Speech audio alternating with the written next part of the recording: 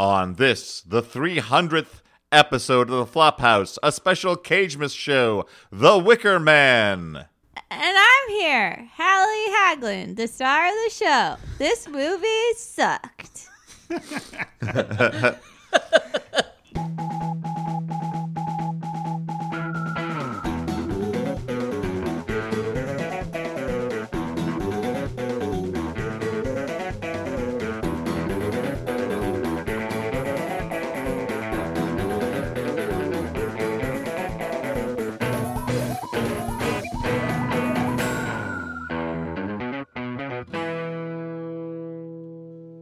Hey everyone, and welcome to the Flophouse. I'm Dan McCoy. Oh boy, Dan, it's me, Stuart Wellington.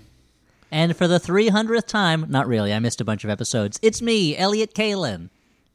And me, Hallie Haglund. So Dan, you're continuing the tradition of not introducing our guests. She's been here It's so a many special times, I feel like she occasion. knows what's up. Yeah, it's Hallie. Hi. Hallie, why haven't you been here for a while? Tell us all. Well, because you didn't invite me. That's a good reason. Well, I It's a figured very you were good pretty reason. busy because you were doing some major things in your life. but Yeah, that's- we've been using a different Discord channel, or what do people use? I don't know what that is. Slack. We moved to a different Slack channel. So for those of you who are just joining us for the first time, who have decided that the 300th episode of the show is the ideal entry point, Hallie Haglund is by far the most popular, most requested guest on the program. Longtime friend. She and I shared an office for many years, pitched a TV show nobody was interested in, but I still think was really good. I think it was And great. It's still out. Yeah. It's still, if there are any takers. And Oh wow, and this is Emmy- like a pawnbrokers type thing right now. And Emmy and WGA award winning writer, right? And executive producer of Problem Areas with White Snack. Boy, you've done so much, Hallie. You're very accomplished. Thank you. I also a mother. Oh, But my wow. number one title is mother. Oh, that's the toughest job you'll ever love, right? Yeah, exactly. Yeah, tell us I all forgot- about how your life has changed, Hallie. I had a baby a couple months ago, 4 months ago. But yeah, so I just really been doing that. It's hard to get out of the house. I'm scared mostly to leave the house. Oh, you're agoraphobic now. Yeah. Well, Hallie, I'm sure you have the thing that all early parents have where if you don't keep your eyes on the baby at all times, then its heart and lungs will stop instantly. yeah. Well, So you just actually, need to I'm just constantly more watch. afraid that people are going to get really mad that my baby's crying in public. It's mostly that fear. Oh, yeah, Now, there's that too. Where's the fear of David Bowie, the Goblin King, stealing your baby on your list? Oh, yeah. He's dead. So. Oh, that's true. Sorry. Oh, wow. Spoiler alert, No more babies guys. stolen by David Bowie, I You know, guess.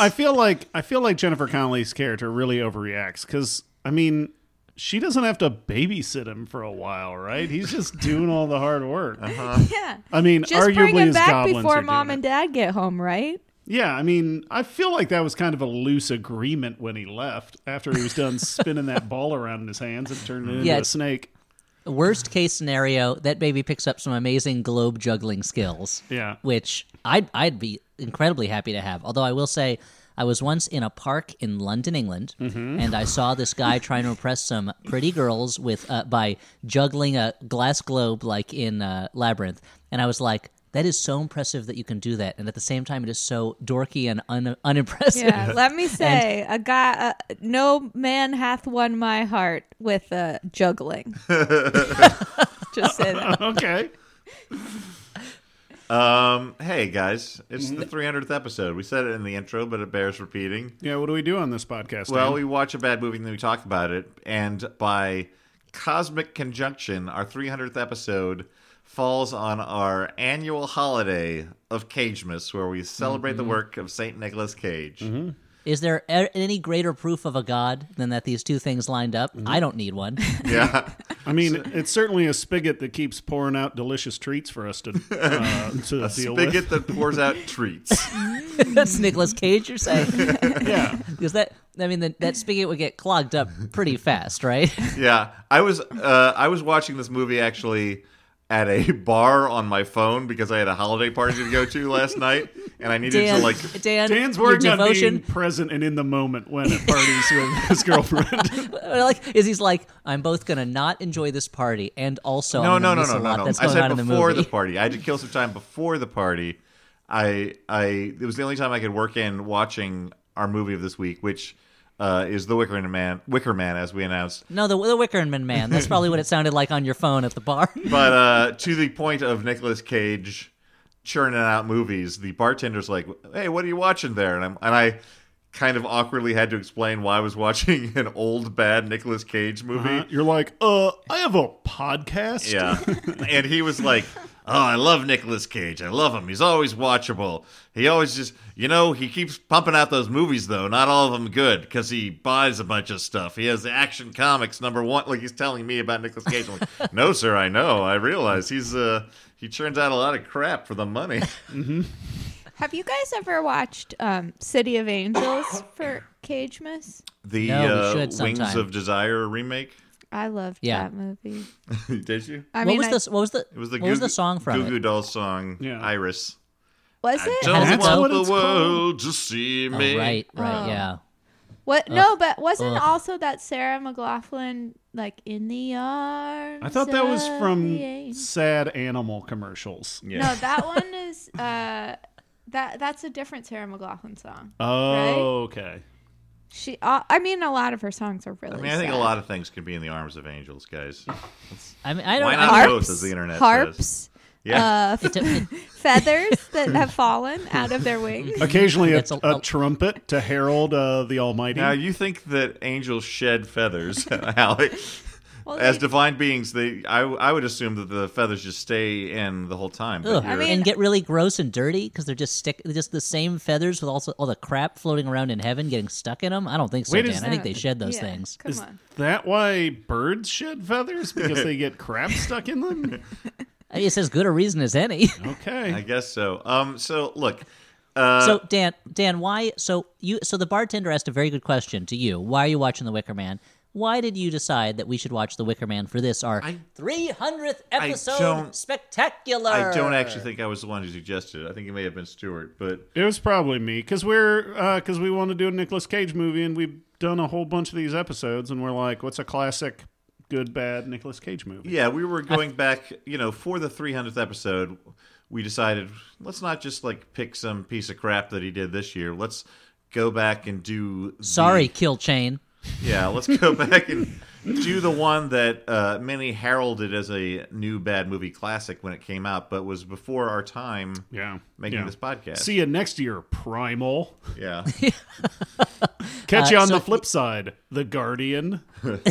I feel they did come out with a lot of movies recently. I feel like The Wicker Man was the moment that a lot of people realized for the first time, like, oh, he's making some real bad movies these days. Yeah. Because this was also like a big release. A lot of the movies that we've been doing with him lately are small movies. They're little minis, Yeah. little movie minis. Well, this- like you just fun size. You just pop a bite, pop them in, and you end up eating more than you would if it was a full size movie. Yeah. Because they're so small, and Yeah. you're like, oh, I thought I was gonna save calories by eating these fun yeah. size Nicolas Cage mini movies, and it's like, oh no, now I have more Nick Cage in Yeah. my belly than I thought I would if I just had a full size yeah. Nick Cage. Now, Hallie, is this reminding you of how irritating Elliot can be? Are you getting flashbacks? Or?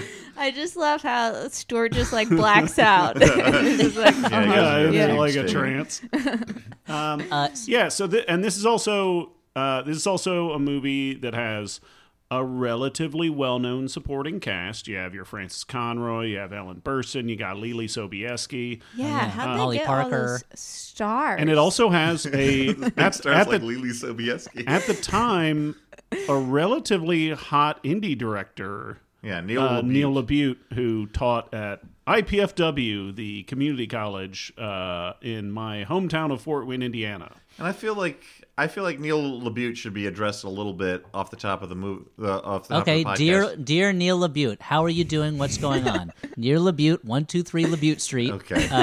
Well, Los Angeles, California. he was a playwright, and then he made movies. His first, I don't know if it was his first movie overall, or the first one that got his In the Company of In the Men. Company of Men. In the Company of Men, which at the time, so this is a movie about sort of an alpha male who enlists a beta male in this plot to sort of romantically destroy a woman, and he's doing it for his own kind of personal business advancement. Mm-hmm. A lot of it was shot in Fort Wayne, Indiana, my hometown. And the end of the movie is like the weaker man like realizes No, the Wicker Man, Dan. The Wicker Man. the weaker of the two men realizes The Wicker of the two men.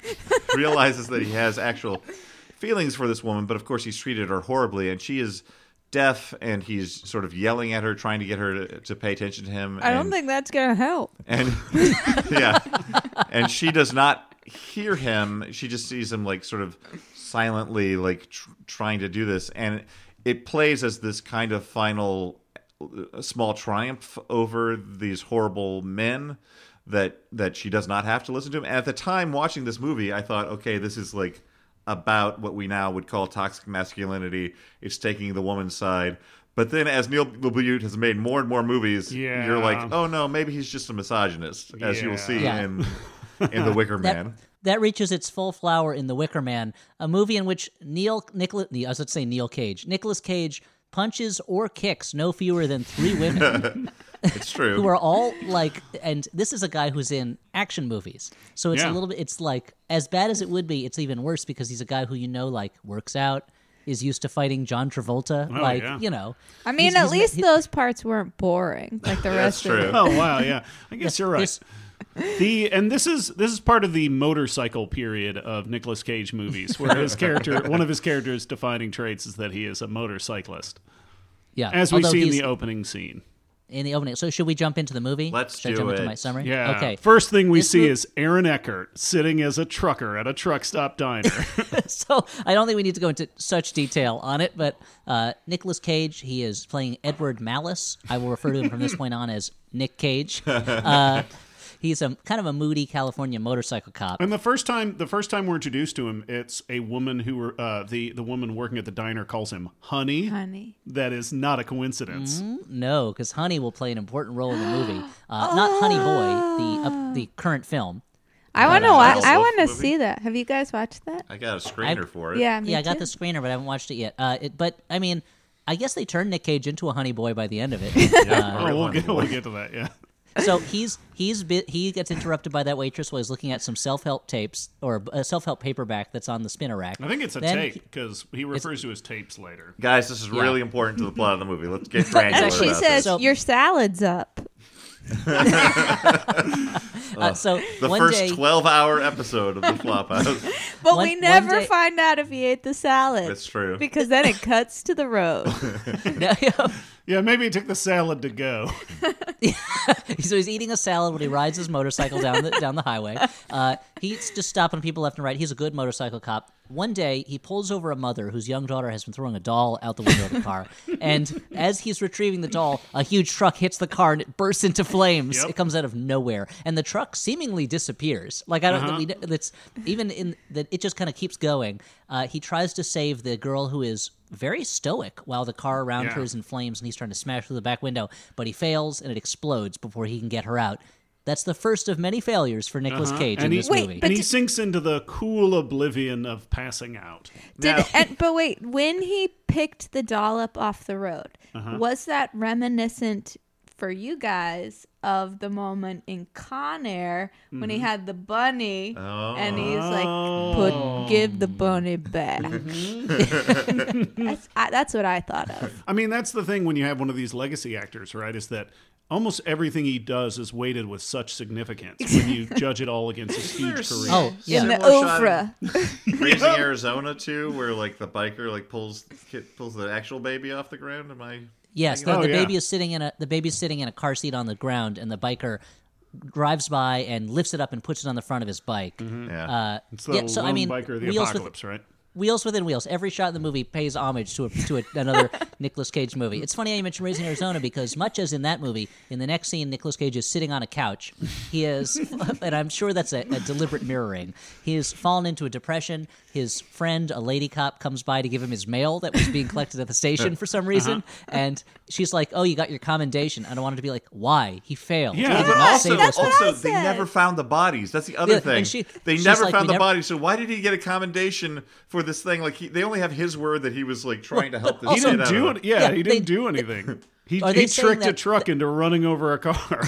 Are they saying that when that car exploded, the heat was like that at the center of a nuclear weapon, and it vaporized the woman and the girl inside the car? Come on. Well, guys, earlier this week I watched the original Wicker Man before watching this. Oh, I like the original one. Yeah, no, it's a good movie, but I will bring it up a couple of times, hopefully not too much, but to make some Hopefully not. instructive parallels.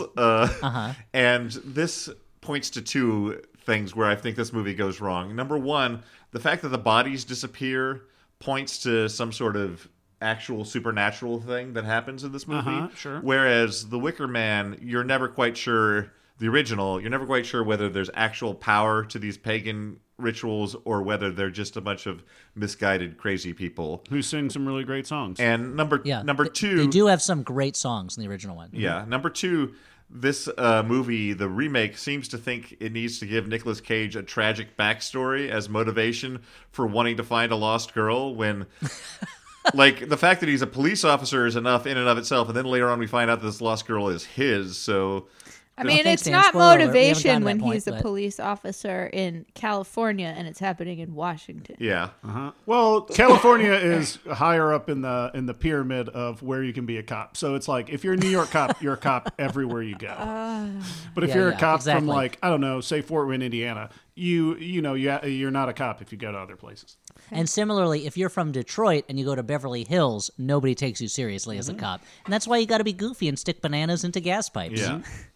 You know, So another thing, two things I want to mention about the original Wicker Man, as long as you're opening up that can of wicker worms, Okay. is that the original Wicker Man is very much about a man of traditional faith Yes. who is set against a prudish man who is set against this pagan, very like fertility sexual atmosphere, and you really feel like he is worried about his soul throughout the whole movie. And here they're trying to make it, I guess, that Nick Cage is worried about his sanity, but it's Nick Cage. You know he's crazy, so it doesn't. It's Yeah. not that big a deal. No, it's He's like a big crazy. This is a big crazy Nick Cage performance where he just kind of like runs from scene to scene, kind of acting dumb, doing strange things like bursting into a classroom and wiping off the chalkboard. Yeah. And the first one is very much like this guy. It's a confrontation between old religion and you could say older religion. Yeah, you know? yeah. And in this one, it's just a confrontation, I guess, between a man who hates women and all these women who hate men. yeah, I was trying to figure out what they thought the metaphor was, or what Neil LaBute thought the metaphor was, because it does seem like it's I'll like tell you, Dan.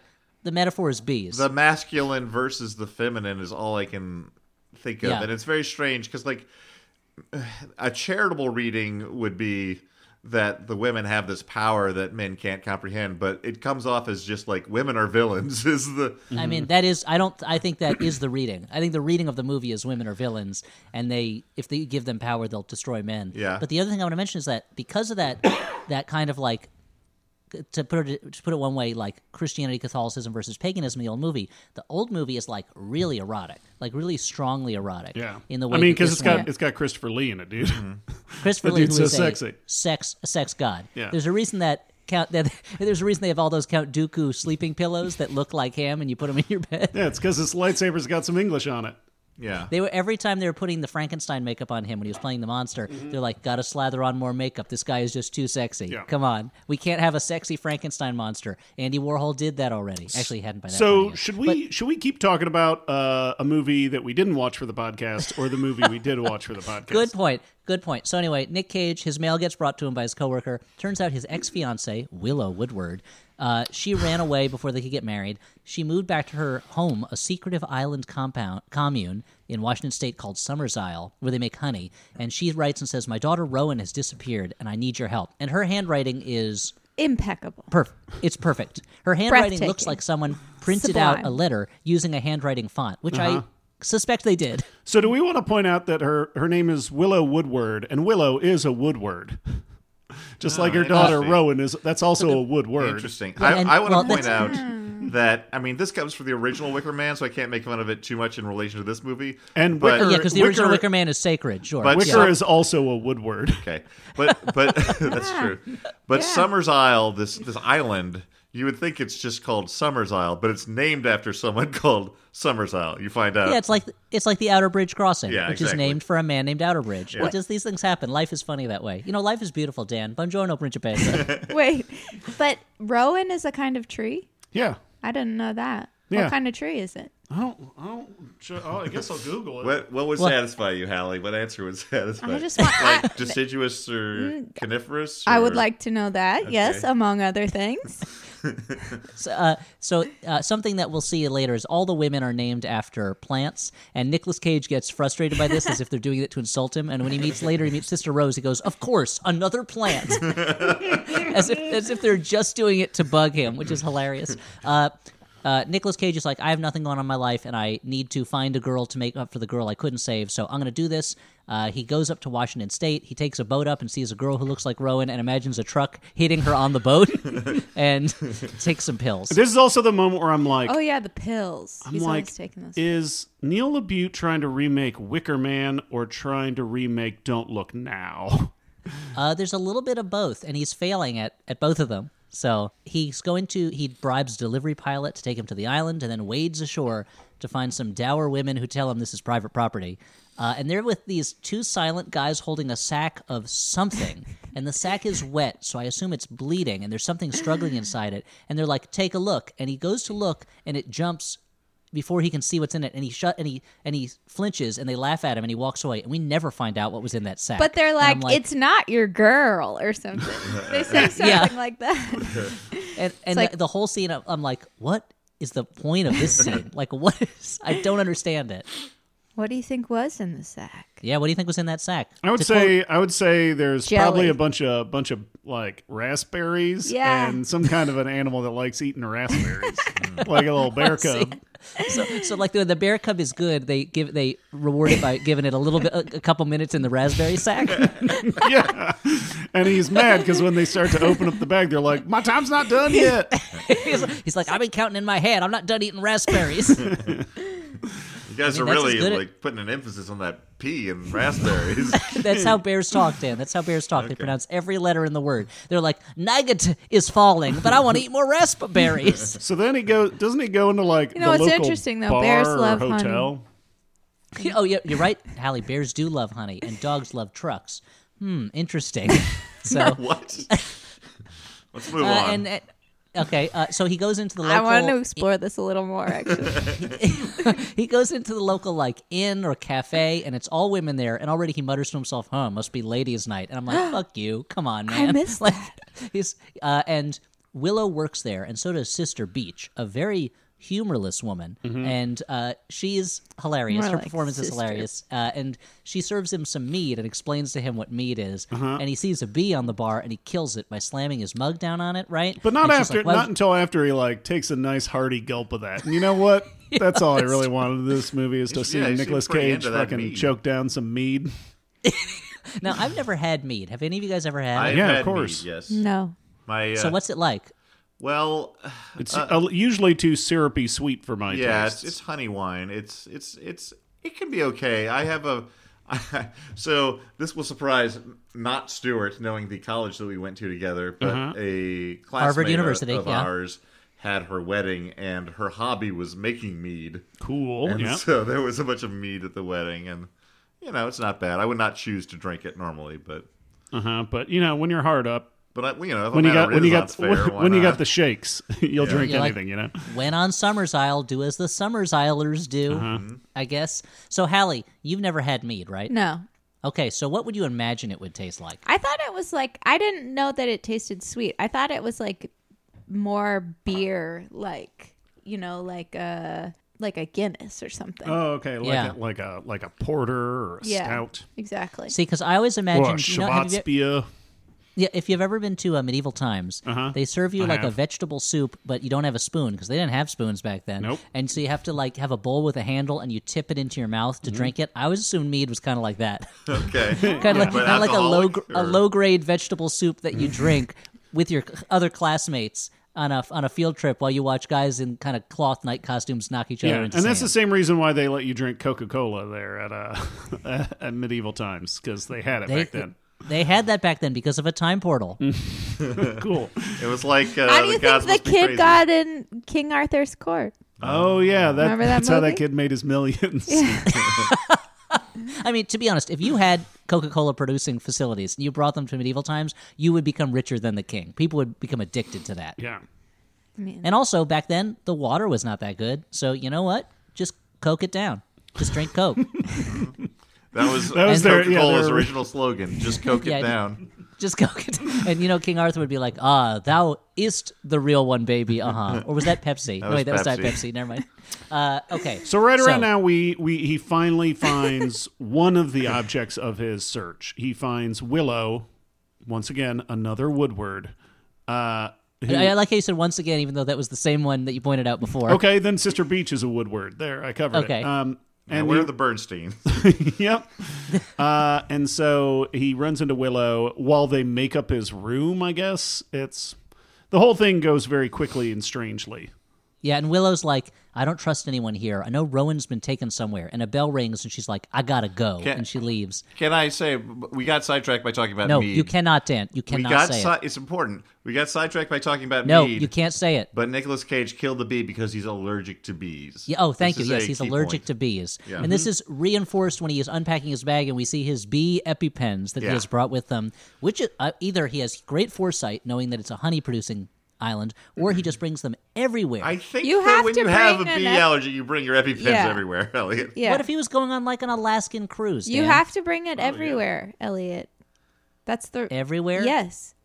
Everywhere? Yes. Yeah. You never know. Even the bathroom. Even It was one of those Could be a things. bee in that toilet. yeah, you can't spell bathroom without bee. I was thinking about the use of allergies in horror movies and how if you have to, as a filmmaker, you have to work a little bit harder because for people who don't have allergies, like Elliot just demonstrated, they don't seem quite as serious. They don't seem quite as scary. But if you do have them and you've suffered from them, it's terrifying. I just think it's Yeah, I don't have allergies, which is why. Ah! but for Cat. instance, in Hereditary, there's a scene where a character suffers yeah. from an allergy attack, and it's horrifying and terrifying. But I don't feel like the allergy is really that scary in this movie. But No, they don't use it Well, well. he As doesn't someone who seem does very have scary. allergies, one, shame on you, Stuart, for wow. shaming me. Well, not life-threatening ones. You have No, although one time I was in a friend's apartment in Chicago, of all places, and there was so much animal hair all over the apartment that I could feel my throat starting to close up, and I was too polite to say anything because I was with some of my wife's friends, and I still felt kind of awkward around them, and I was like, this is how I'm going to die. I'm going to suffocate to death because I don't want to say anything. yeah, in front you're of this allergic to and- animal hair. I'm sorry, Elliot. Yeah, and no, it's okay. And then Danielle saw me, and she was like, "We got to get out of here. Hey, everybody, let's go outside." And I was like, "Oh, thank goodness." But okay, but no, it's true. They don't make much of his allergy, so it's like the movie. It's almost like the movie has to remind Nicolas Cage that he's allergic to bees in this because he just kind of seems to forget about it. There is a point where he finds himself in the exact center of like a honey patch. What do you call that thing? A place where like a there's hive. a bunch of honeybees. let's just Yeah. say honey patch. And A honey pot. He all of a sudden he realizes that he's in way too deep, and everywhere he turns, he's surrounded by more hives. And you're like, "What?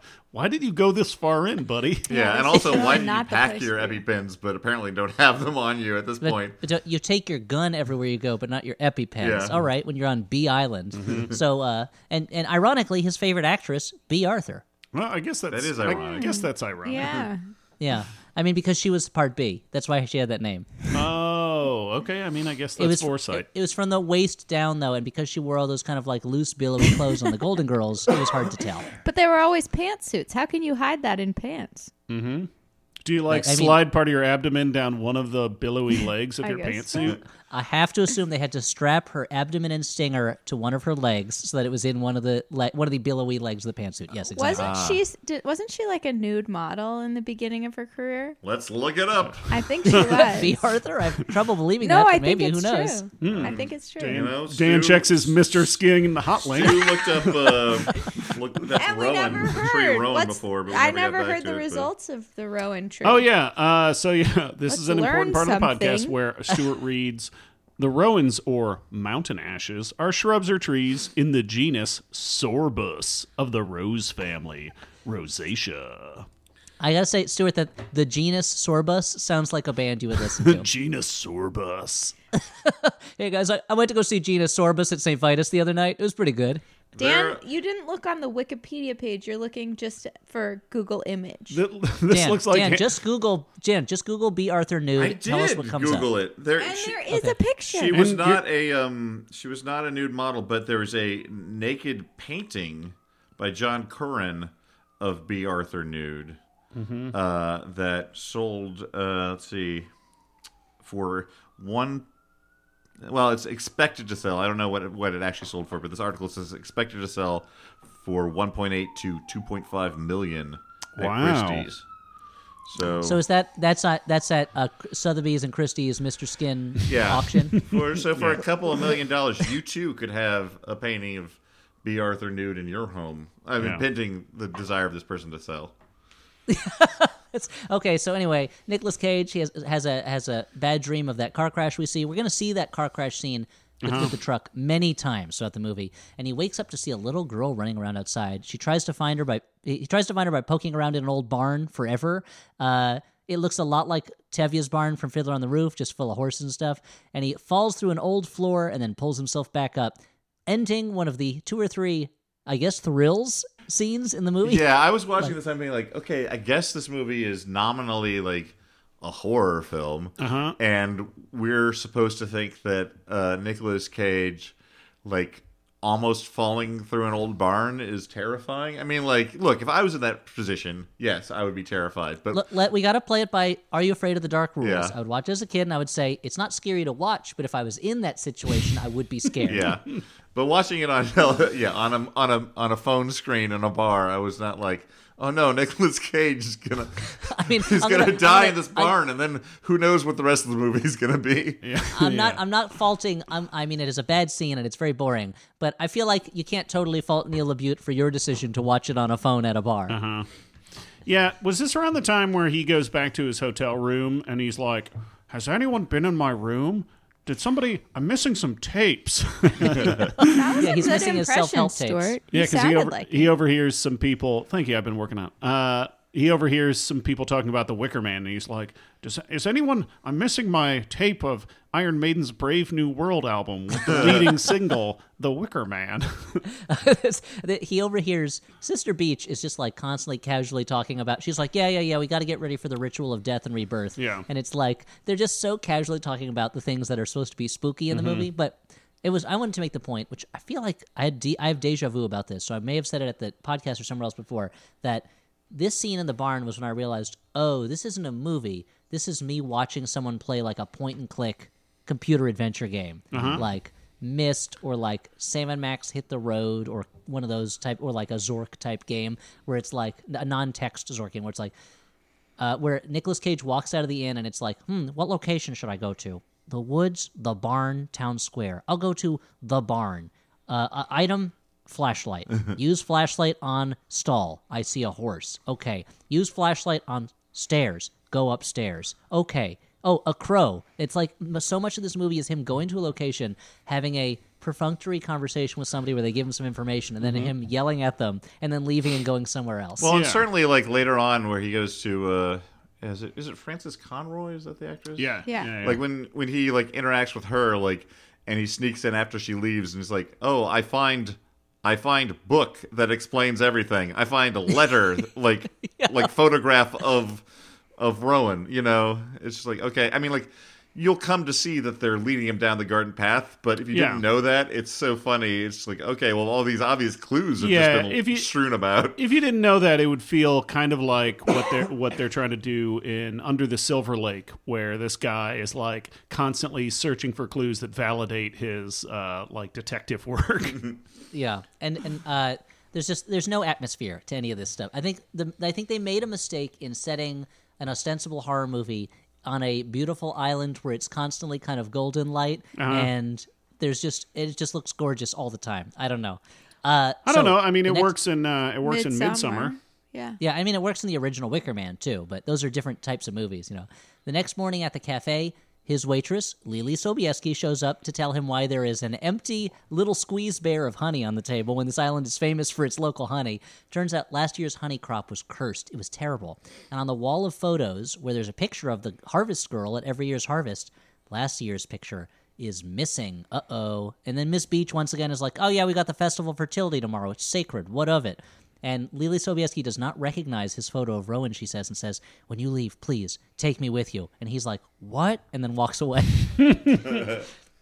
Nicolas Cage, in his perambulations, his aimless perambulations around the island, this is one of the first, great funny scenes in the movie, where he wanders into a one-room schoolhouse where Molly Parker, as Sister Rose, is teaching, and she goes, what is the man's role? And these two girls just go, phallic symbol. And then he interrupts them and is like, hey, I'm a cop. I'm looking for a girl who is missing. And they're like, look in that desk. And he looks at a desk and there's a raven trapped in it.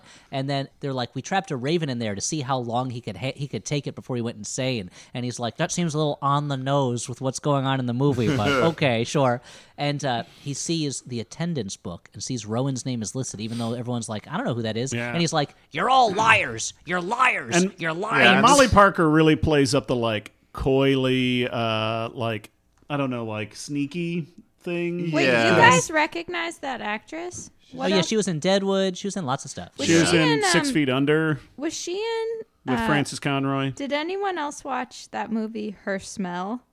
I haven't seen it yet. A friend of mine was part of the distribution team. I think that she's in that. I'm going to look it up.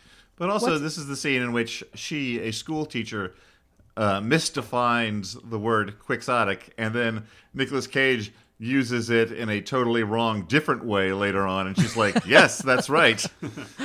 I mean, she's not a very good school teacher. No. I think that comes across, and she's like, she does that coy thing. She's like, "We don't talk about Rowan. She died. It was, but we don't say dead here. We say she's in the air and in the clouds. How did she die? Oh, she'll burn to death. What did you say? Exactly what I meant to say." She burned to death, and it's like, come on, that's not what come on, said. Movie, and it again, as you guys mentioned, they're leading him into a trap, and if you don't know that, then you're like, this is a sloppy movie. And if you do that, you're like, these are sloppy trapsters. You can make a movie about a guy who is in a deep investigation and in a situation where he can't kind of trust himself or trust the people around him, or I don't know, Jacob's Ladder or something, but this movie is not that movie. No, it's so ham-handed. It feels like, and Lila Butte had made movies before this, but it feels almost like a college film trying to do that, but with a bigger budget. Nicolas Cage, he's like, well, that wasn't very helpful. Oh, and that's also the scene where she goes, I'm Sister Rose, and he goes, of course. When he goes, of course, another plant. Mm-hmm. As if, another Woodward. And I love also, he's like, it's like, that's what you're catching on to? That everyone has plant names, but not any of this other stuff. Yeah, and it's at this point that you're really like, okay, Nicolas Cage, you got to get off this island and get some backup. And the movie does a fairly good job, at least, of showing how trapped he is at this place. But again, to go back to the original movie, I prefer the original movie where it seems like the detective probably could get off the island much earlier once he realizes that things are going badly, but he has this pig-headed confidence that because he's a moral officer of the law, that he will triumph and he can walk through any situation unscathed. Just like how Nicolas Cage is a very strong man that can easily punch and kick his way out of any problem. Yeah. For the record, Molly Parker is not in Her Smell. I was mixing her up with Amber Heard. Wow. Okay. Wow. Incredibly similar. Mm-hmm. They look, sound, and act differently, but otherwise. Dan, I appreciate your use of the word pig-headed, since later everyone's going to get them some animal heads. Nicolas Cage, who goes to a ruined graveyard looking for Rowan's grave. Willow's there, and she's like, hey, by the way, you're her dad. Should I have mentioned that beforehand? Now, you guys, we're totally overlooking the fact that he takes off his coat all the time, even when he jumps in the... Okay, he has this coat that is a blazer. Yeah, he wears it over a sweater vest. Yeah, and it has patches on the elbows. But for some reason, he's willing to do anything and get as dirty as possible. But he always takes off his blazer. So he jumps in the lake when he's he has a hallucination that Rowan is trapped under the dock and he jumps in the water. But first takes off his blazer. even though he thinks she's drowning. I mean, Yeah. later. Yeah, and that's later, not a. and I after- mean, whether or not he takes his blazer off, she's going to be drowned or not drowned. She was because he thinks he sees her body. He starts seeing Rowan everywhere, and he swims to it. And this is now we get to my favorite moment in the movie, Yeah. where he wakes up. He's like underwater, and he's like and then he wakes up on the dock, and he looks down. He's holding her wet, sodden body in his arms, and goes, and then. Without even giving you any time for it to like settle in, he wakes up again on the dock and goes, "God damn it!" And it's with such annoyance, and it is they're trying to pull off like a double wake up scare, like a jump, like a fake wake up that becomes a dream. But it's so. They run through it so quickly, and his response to it is so not scared, but just so annoyed. He's like Bob Odenkirk in any Mr. Show sketch, just being like, "God damn it, what are you doing?" I like how your misspeaking created a neologism there with a fake up. Oh, thank you. Yeah, it's a fake up when you think they're waking up, but it's actually still a dream. But it is so. It feels like. I mean, and I wonder if this is it that Neil Butte was like, what is a more commercial method for me to get across the idea that women are evil? I'll do a horror movie, I guess, but I'm not really that interested in the scares. So why don't I just rush through those as perfunctorily as possible, so I can get to the scenes of women bedeviling and laughing at Nicolas Cage and him hitting them? Because this movie totally lives up to, until the very ending, it totally lives up to Margaret Atwood's quote that everyone's been bandying about for the past few years about how men are afraid women will laugh at them and women are afraid women will kill them. Because throughout the movie, women are laughing at Nicolas Cage, and he responds by punching them in the face. It's really crazy. And I don't know what this says maybe about me, but I think it's really strange that when Willow reveals that he's the Rowan's dad, that he never really considered that before this point. Like, it seems crazy to me that that wasn't like the first thing he thought of when he started, like, saw the girl and he's like, we were engaged, like doing, like, he doesn't do any math. He doesn't do any attempt to be like, wait a minute. Like, he doesn't look at the picture and he's cutting like, to the point, Hallie. yeah, he doesn't like look at the like that's- picture and he's like, oh, maybe she's big for her age or something. I mean, she doesn't really look like him. That's true. She's always wearing that red sweater, and he never wears a She red doesn't sweater. look like him. Not She once. looks like he wears all of blazers. If she was wearing a blazer, that would be different. Yeah, then- Daddy's girl. If it was a photograph of her yelling at someone, it'd be like, "Oh yeah, of course, that's my baby." Sure. Now, Hallie, you being the only woman here, aside from, I know Dan, you've been kind of digging out your feminine side recently, and I really like that. But Hallie, being the only woman here, how did this movie strike you vis-a-vis it being about a man running around screaming at women? I mean, it was so bad that I wasn't like palpably offended by it, because the misogyny didn't really resonate when it was executed so poorly. So I wasn't really offended. That's fair. Yeah. Okay, so Nicolas Cage, next, he's going to get some information from Dr. Moss, another plant name, Frances Conroy from 6 Feet Under and many other things. And as mentioned before, when he gets to her house, there's just like photographs of rituals everywhere and all these books about burning people alive as sacrifices. He breaks in She F-words. looked And great in this movie, I will say. Yeah. Very young looking skin. Who's Frances the Conroy and makeup Ellen- artist in this movie? That's what I want to know. And Ellen Burstyn, they both look great in the Yeah. movie. They look like women who are on top of their game and have nothing really to worry about other than arranging a sacrifice and making sure these bees produce honey. And otherwise, they just get to relax and enjoy the beautiful islands they live on. And It's their like- beautiful long hair, which is hard to pull off when you get older. You know, your hair gets brittle. I Is know. that what I happens? never so. knew It becomes that. like it turns into like peanut brittle. Exactly. It's delicious, but it's hard to manage. Is that And then why sometimes when? fake snakes pop out of it. Is that Oh, why when? that only happens to Medusa, Dan. Okay. When Grima is sapping Theoden's life energy, his hair gets all thin and brittle. But then when Gandalf kicks Grima to the curb, his hair gets all lustrous again, right? Is I gotta that say- why, Hallie? I can say, Stuart, until you said Gandalf, I was like, which thing is this? Which fantasy thing is this? Is this a Warhammer thing that he's talking about? Yeah. And he goes and he finds a room full of babies in jars, like tons of babies in jars. Like, Yeah, you're Like- like, what am I at the Alamo Draft House in Brooklyn? Yeah, like more than the usual number of babies in jars. I mean, like, you might... I can understand a local doctor having, like, one baby in a jar. But the whole room, it's like, Dr. Moss, you want him to sit her down and be like, Dr. Moss, this is intervention. You're a baby hoarder. Yeah. You are just hoarding too many babies in jars, and it's time to say goodbye to some of them. And she's like, no, it's the only thing that makes me feel safe is to hold on to these babies in jars. I might need them at some point. Exactly. He's like, no, you just got to clean it out. And then he, like, takes Dr. Moss... Like, on some excuse, he takes her away for the day, and her relatives come and clean out all those dead babies in jars while she's gone. My Was that baby too wasn't real? in there. What? I said my baby wasn't in there. Oh, good. I'm so glad to hear that. He was and so- sleeping in his room while I watched the movie.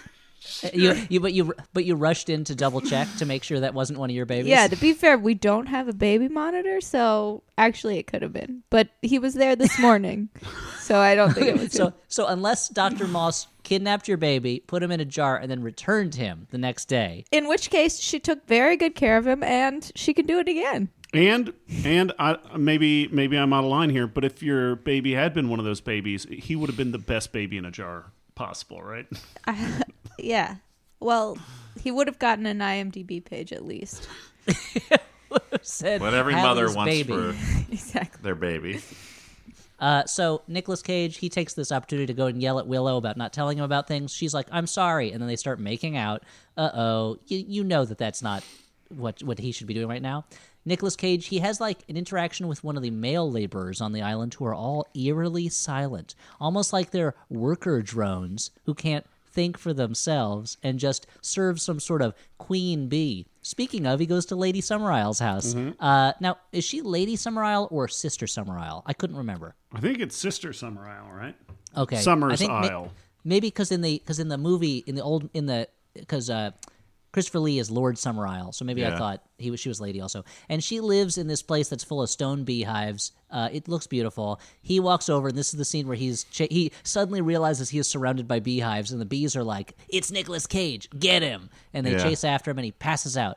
And he wakes up in the house where Dr. Moss has patched him up with moss, I assume, and other herbal remedies Yep. that you would find around the island. I do think that, like, if they plan on eventually, spoiler alert, sacrificing Nick Cage, it's kind of irresponsible for them to just let him roam around and maybe die from being stung by bees. Well, Dan, you've put your finger on the major problem I have with the movie, which is if they are going to plan on sacrificing Nicolas Cage, which they are, why bother with all the fake mystery whodunit clue bullshit? Why not just lie to him to get him to the island? When he gets to the island, hit him over the head with something. He Yeah. wakes up inside a Wicker Man, and you light him on fire. Sacrifice accomplished, ritual over, and you know what? All the time and energy you spent into this trap, you could spend maybe making sure your bee harvest is better than last time, morons. Yeah, I you mean, have with a to go name back- you think with a name like Cage, he would be extra nervous about being imprisoned. Yeah, to go back to And with the... a name, and you'd think with a name like Smuckers, it has to be good, and yet sometimes it's True. not. Wait, question. Okay. Why? Yeah, is this about Smuckers? Why Wicker? They got a deal at Pier 1 Imports, I guess. I guess so, because they should have just called it B-Man and then had him be in a little hive or something. Or call it B-Movie. They're just throwing in Wicker at the end like it's a major plot point, but Yeah. Yeah, it's not like the island's chief export is wicker, and the whole time he's like, "We got to do something about all this wicker." Our Yeah. Wicker Harvest is not good this year. that would have been a good movie. I do want to get back to Elliot's problem with the... Would it have been a good movie, Hallie? I do want to get back and address Elliot's problem with this movie, just to say again, in the original movie, you get the sense that they're toying with him because it is part of like their pagan ritual, that it is important that this man who I think they say is a virgin, like, come of his own volition to the place where he's going to be sacrificed. And like they're leading him down the garden path to like sort of fulfill all these points on this ritual, whereas you don't necessarily get that sense in this movie. He's supposed No, to be the a on- virgin?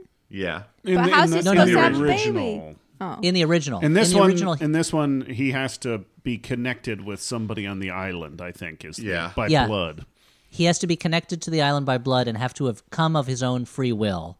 But other than that, they could have just take it. Like, there is no reason for them to be planting all these clues. Yeah. I guess, you know what the answer is? It probably gets pretty boring on Summer's Isle. Yeah. The only things you have to do are teach kids about phallic symbols, make honey. Tending bees is hard work, but it's not the most exciting work. Or just sit around the inn drinking mead all day. Or thinking new plant names. They're just like making lists all day. They're like, have we thought of hyacinth? Probably. And at a certain point, they're like, Heather, of course. Why did it take us so long to think of Heather? Laurel, we should have thought of Holly. that first.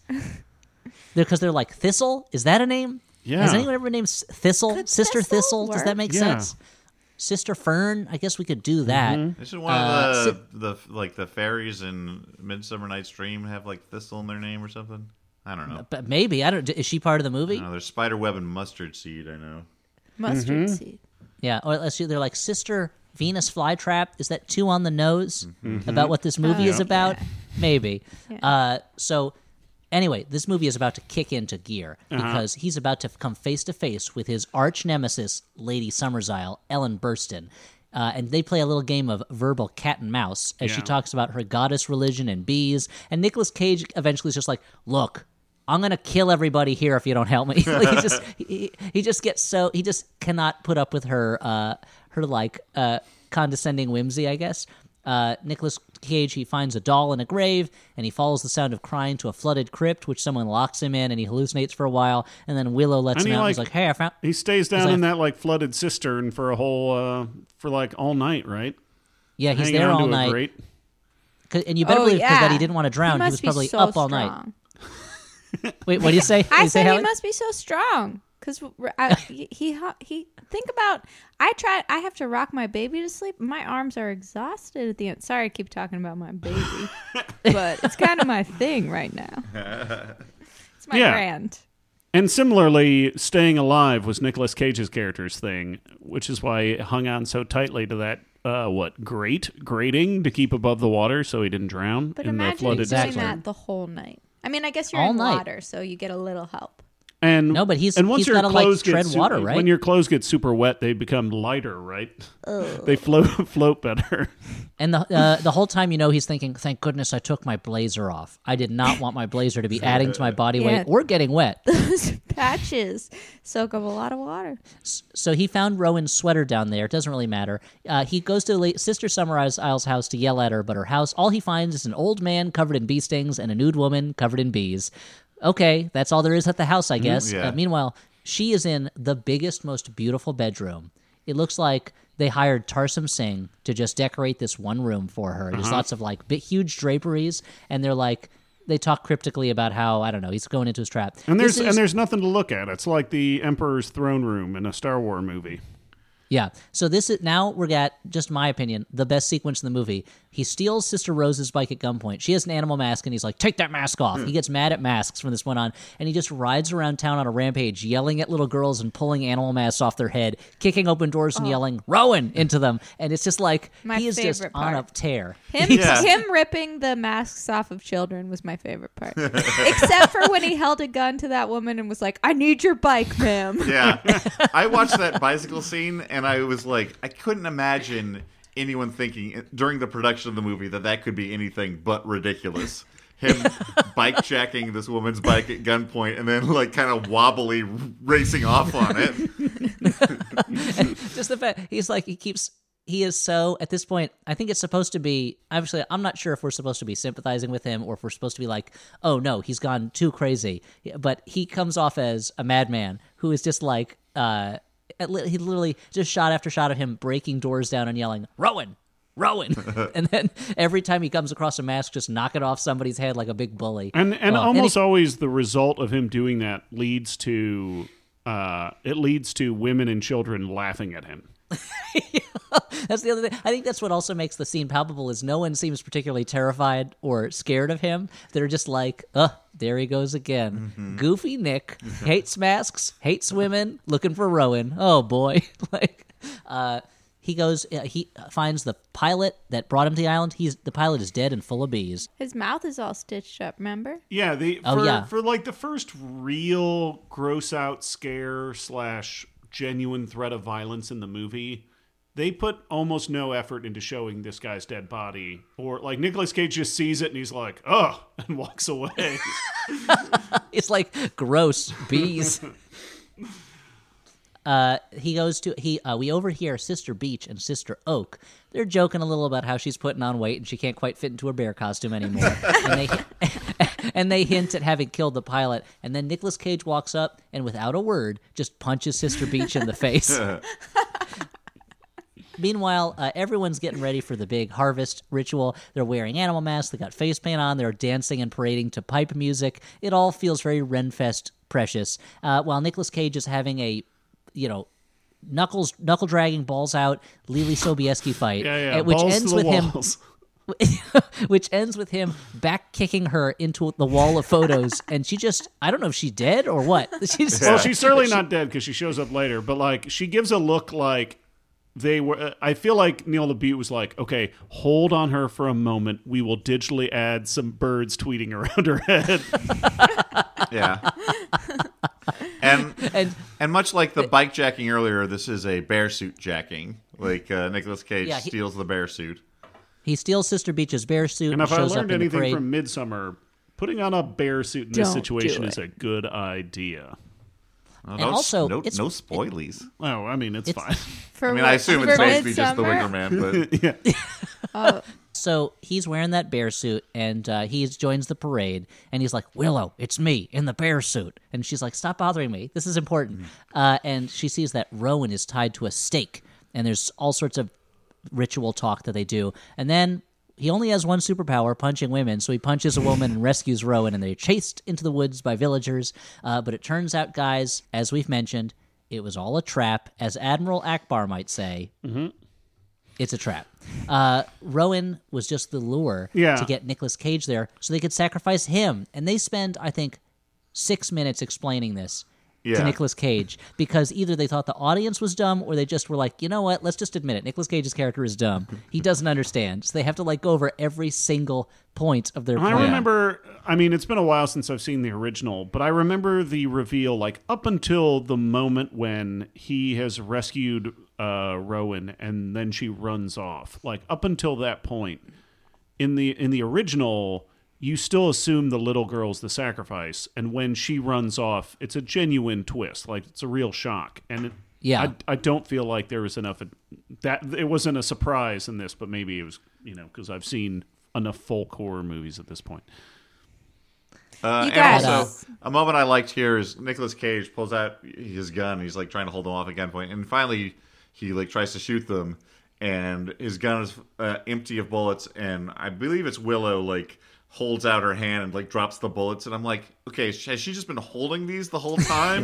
The whole day she's been anticipating holding this those moment. bullets. Yeah, she's gonna shine him on. Anticipating the reveal. And we learn that Willow is actually Sister Summersile's daughter. What? All the women are in it together. It's a plot. It's a plot. Sisters And are I doing wish it that- for themselves.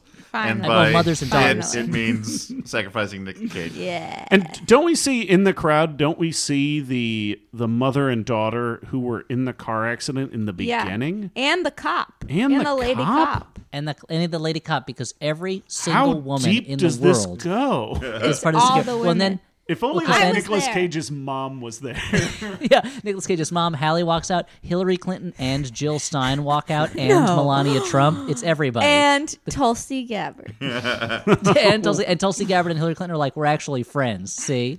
And Queen Elizabeth II is there. The ghosts of famous women from history are there. Rosa Parks is there. Mary Todd Lincoln is there. Cleopatra is there. All of human history has been women waiting for this moment when they could show to Nicolas Cage that he is impotent before them. Yeah. Nicolas Cage representing, of course, all manhood, Yeah. because he is the most manly man there is. Sophia But I wish there was- Coppola was even there. And he was like, but we're family. And she's like, I don't care.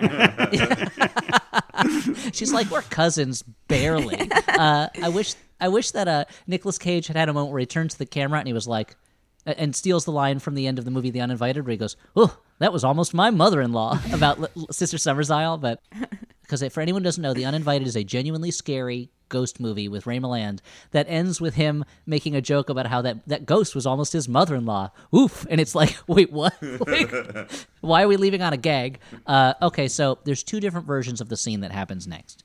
In the unrated version, they pour bees in his face and he screams for a while. Okay. That was the home release version. What if you went on Amazon Prime like I did? You had the theatrical release version where you hear him screaming and going, "Ah, my legs! He crushed my legs!" Like it's a radio play. While we see them bringing him to the giant Wicker Man statue, and they put him in, and it's full of goats and chickens. Yeah. And Rowan lights it on fire, and the ladies are all chanting, "The drone must die," with big smiles on their faces. Thank you, Elliot, for telling me this, because I was like, is this a Mandela effect moment? I swear there was a scene in this movie where they put like a cage full of bees over Nicolas Cage's head. Yeah, I feel like we used to watch that clip. Yeah, and in, I'm like, meetings. What? Where Yeah, was we that? did. So that's from a different version of the movie that Okay. was released It only was for home viewing. it was too hot for TV, right? Yes, it was too hot for movie screens, I guess. Mm-hmm. But that's the famous Wicker Man scene where he's like, "Be killing me won't bring back your goddamn honey," and they're just pouring bees on his face, and he's like, "Blah, blah, blah, blah, blah, blah, blah, blah." But also only in the theatrical release, not in that unrated version. So as far as I could tell, is the next scene, the little epilogue. So Nicolas Cage is dead. He's been burned to death in a Wicker Man. Is the 6 months later scene. Oh, yeah. 6 months later comes up on screen in papyrus font, the Yeah. greatest font of all time, as everyone knows. Yeah, we And- think like the mummy, like Arnold Vosloo and his gang is going to show up and start eating everybody with scarabs. Or a couple of Navi. Oh yeah, that's fair. And we're at a bar in a city. James Franco is there And with his buddy Jason and Ritter. Jason Ritter. Yeah, So yeah. it's Wait, James was Franco this and in Jason the Ritter. version that I watched? The Amazon Prime version? Yeah. This Oh. is in the Amazon Prime version. I think I fell asleep. Maybe when it said 6 months later, you're like, I don't care anymore, and you turn it off. Like, I'll watch this Like in the 6 movie ended months. 6 months ago. Yeah. You thought that 6 months had passed, and you were like, "Better catch up on all that sleep that I missed Yeah. while I was watching this movie." I was like, my baby has learned to walk. "You're missing all his great early moments while you're watching The Wicker Man." He's like, "Mama." You're like, yeah. After The Wicker Man, Too honey. busy. So James Franco and Jason Ritter are two bros at a bar just looking for tail, and they cannot find any until Lily Sobieski and her friend give them a come hither look, and they start hitting on them. And there is a surprisingly long conversation between James Franco and Lily Sobieski about how he's at the police academy. He really wants to help people. Yeah, he's like, I and- just finished the police academy, and she laughs, and I'm like, I get it. Those movies are pretty funny. Wait, so you think I assumed that he had graduated, but you're saying that he finished watching all the police academy Yeah, movies? that's why she laughed, because she thinks they're hilarious. And Bobcat and she Goldthwait's in says- some of them. Steve in most Gutenberg's in a of them. few. Aren't they in all of them? No, he joined later on. Which one? Steve Gutenberg or Bobcat Goldthwait? Bobcat Goldthwait. Steve Gutenberg left early. Bobcat Goldthwait joined late. So he showed up as a he villain didn't in join part that late. 2, but he didn't actually join the squad until part 3. Oh, okay. Yeah. And then was he in Miami with the others? Of course. You Everyone's go in on about that the mission mission? to Moscow? with What about the mission to Tackleberry and Hightower and Yeah, Motorman but Joe. was That when Hightower the and citizens all? went on parole. Remember? Patrol. Oh, Patrol. Citizens on Patrol. That was the one I watched a lot. The police are like, "Hey, just to make sure we can, guys, everybody in town is on parole right now. Let's crack down on all this stuff, okay?" You know that there's some guy in his 50s in Hollywood, some screenwriter who has in his closet like a Police Academy in Space spec script that he wrote that he's just still waiting to pitch to Steve Gutenberg somewhere. But anyway, I would call it Space Academy. So Lily Sobieski's like, "Hey, where are you going after this?" And he's like, "Home." And she goes, "Can you take me with you? Or can I go with you?" Or whatever it is. And he's like, "Yeah." And then we hear the sounds of bees buzzing and Nicolas Cage screaming as we fade to credits. And I want to tell you, this movie, I looked it up, this movie came out after Spider-Man. So James Franco was already kind of a movie star in a way. And he's appearing in this like tiny moment in The Wicker Man. Do you think so what's going on? he owed? I mean, it's like Aaron Eckhart being in the very beginning of the movie. Maybe he owed Neil LaBute a favor or something. I mean, there were. Oh, could be. I also Ellen Burstyn and Francis Conroy. They were big stars. This was 2006, right? Yeah, it was Oh, like no, but right the- after 6 Feet Under wrapped up. Yeah, there's no reason that all of these good people should have been in Francis this movie. Conroy was in. I think that was they in all Catwoman, heard for that, God's sakes. they all heard that Nicolas Cage was in the movie, but they didn't know yet that he was in all these bad movies. So they were like, Oh, "Oh yeah. yeah, it'll be and fine." at the time, Neil LaBute was much more respected than he is now. Like, I mean- this is kind of what ruined him a little bit. Well, Aaron Eckhart was in The Company of Men. That was Yeah. one of the movies that Yeah. like helped him get bigger. So that makes sense why he'd be in there. But and apparently, according to Wikipedia, Paul Rudd is the man pulled over by Nicolas Cage in the first scene, but I'm not sure about that. But here's the difference. Those people were all being paid money to be in this, whereas maybe James Franco did it for like college credit. Yeah. Mm-hmm. I mean, weird. it's certainly possible. So the movie is over. The women, unpunished, continue to lure men to Summer's Isle to sacrifice them for their honey harvest. And I just have to say, it doesn't answer the question I really want answered, which is, so how's the next harvest go? Like, was Nicolas Cage a good enough sacrifice? Like, what do you guys think? I mean, clearly not. They're already sending out more drones Yeah. to make more Well, they need honey. one every year, right? Yeah, I guess you're Do they? right. I mean, do they need... I guess they do need one Well, every I feel year. like it, Well, why I was mean, the then why was last year's so bad? It's a good question. They never Yeah. really I addressed thought this that. was to make up for the difference. Yeah, I feel like it's Yeah, implied so- that they don't always have to do a sacrifice. Oh, I see. I thought it was like they sacrificed just like a real doof. Or- like they sacrificed like Eddie Deason the year before. Oh. And God was like, and the goddess was like, No, seriously, thank this you. is what you're giving me? But, I mean, also the idea could be that it could highlight that actually sacrificing somebody has no effect, and there's no magic, and there's no god. Guys, I mean, that's fair too. That's a fair reading of the movie. Guys, do you it's think- it's actually not the case. Yeah. do you think that the cause, like colony collapse with bees is a real problem? Do you think it's because we're not sacrificing enough Nicolas Cages? Yeah. I mean, to be fair, let's look at the facts. We've sacrificed 0 Nicolas Cages so far up to this point, and bees are disappearing and dying off everywhere. Yeah. I think the only way to test the hypothesis is to sacrifice Nicolas Cage and see what happens. But, I mean, that would probably spell doom for this podcast. That's true.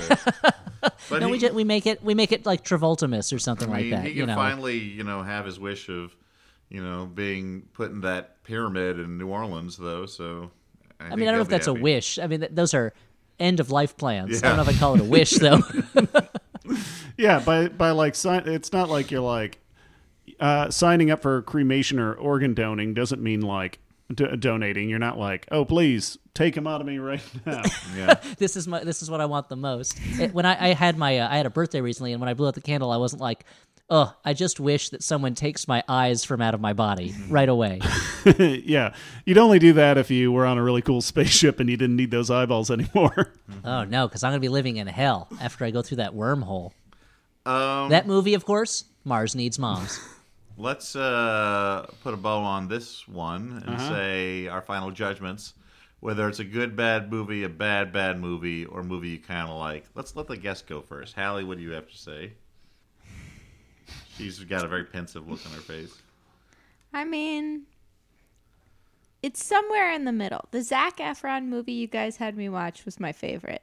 The Kirsten Dunst movie you made me watch was my least favorite. I So don't. this was in Which the was the middle. Zac Efron movie? It was the one where he was like a The DJ? DJ one. Yeah. Oh, these are your friends. Or no. We Are Your Friends. The one, because I was in We Are Your Friends. I think you were filling in for Stu Balls over here in the one where he was like dating, and Yeah. Michael B. Jordan was in it. And Miles Oh Teller. right. Oh, the moment when, Yeah. or that feeling Yeah. when, that moment when. Yeah. Jesus God, I I've loved forgotten that one. That movie's That was gone. my That's favorite. the one. That's the one where they take Viagra and then they have to pee with boners, so they're laying across the toilet Yeah. seats with their penises Love dangling that. into the Love toilet. I can't that believe I one. missed That's this not how. movie. That's So not how good. penises work. I love that.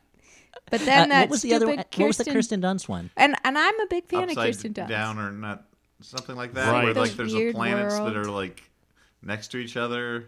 Oh yeah. Oh, There's right. like I one forgot about planet that is a one. good planet and the other one's a Yeah, bad planet. I hated that. That Yeah. was so boring. So this was like in the middle. Okay. Okay. That's been Hallie in the hot seat. Yeah, I'm gonna say like I feel like when this movie came out, everyone heralded it as like a new good bad classic, and I don't think I can go with people on No, that one. It's boring. It's pretty boring. It's only I think a lot of entertaining for people- like the last 10 minutes of the movie. Yeah, I think this movie really benefited in that way from the rise of YouTube yeah. around that time, because you could see just the crazy clips one after another. And because there were a lot of supercuts people did of like, oh, the crazy moments from Wicker Man, and they cut out the parts where Nicolas Cage is literally just riding a bicycle around a beautiful island. Well, Yeah, a Elliot, lot of it looked Elliot, yet again, by interrupting me, you have scooped me. That was what I was going to recommend that people do instead of watch The Wicker Man all the way through, is look up the YouTube supercut, which is very funny. Yeah, if you don't watch the So supercut, it's a you're bad basically just watching Nicolas Cage run around the grounds of the Mohonk Mountain House. Yeah. I mean, the Mohawk Mountain House, to be fair, is spookier looking than anywhere in this island. Yeah, you figure any place you turn, you're either going to run into a ghost or, I don't know, some New York celebrity that's slumming it. I don't know. I had actually never seen this movie. Oh, wow. And I enjoyed it quite a bit. It is very dumb. I would say it's a good bad movie because I think it's so bafflingly dumb and there's so many dumb scenes. But I guess maybe if I got to watch it, I don't know, at like Zhubin style 2x speed or just a supercut, I might like it even more. But yeah, I don't know. I'd say good bad. I would also call it a good bad movie, but it is you do have to get through some of the more boring parts, but it's not nonstop good bad the way some of the other movies that we've given that appellation to are.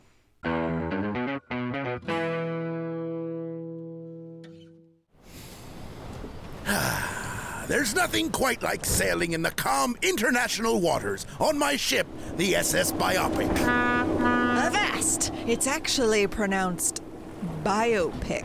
No, you dingus! It's biopic! Who the hell says that? It's biopic. It comes It's from the word words for biography and picture. If you... All right, that is enough.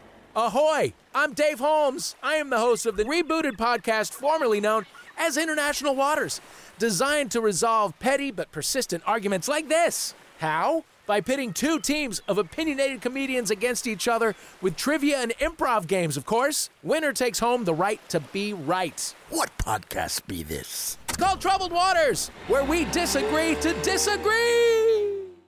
Hi, I'm Joe Firestone. And I'm Manolo Moreno. And we're the hosts of Dr. Game Show, which is a podcast where we play games submitted by listeners regardless of quality or content, with in-studio guests and callers from all over the world. And you can win a custom A magnet. custom magnet. Subscribe now to make sure you get our next episode. What's an example of a game, Manolo? Pokemon or medication. How do you play that? You have to guess if something's a Pokemon name or a medication. Medication? First time listener, if you want to listen to episode highlights and also know how to participate, follow Dr. Game Show on Facebook, Instagram, and Twitter. We'd love to hear from you. It's really fun. For the whole family. We'll be every other Wednesday starting March 13th, and we're coming to Max Fun! Snorlax. Pokemon?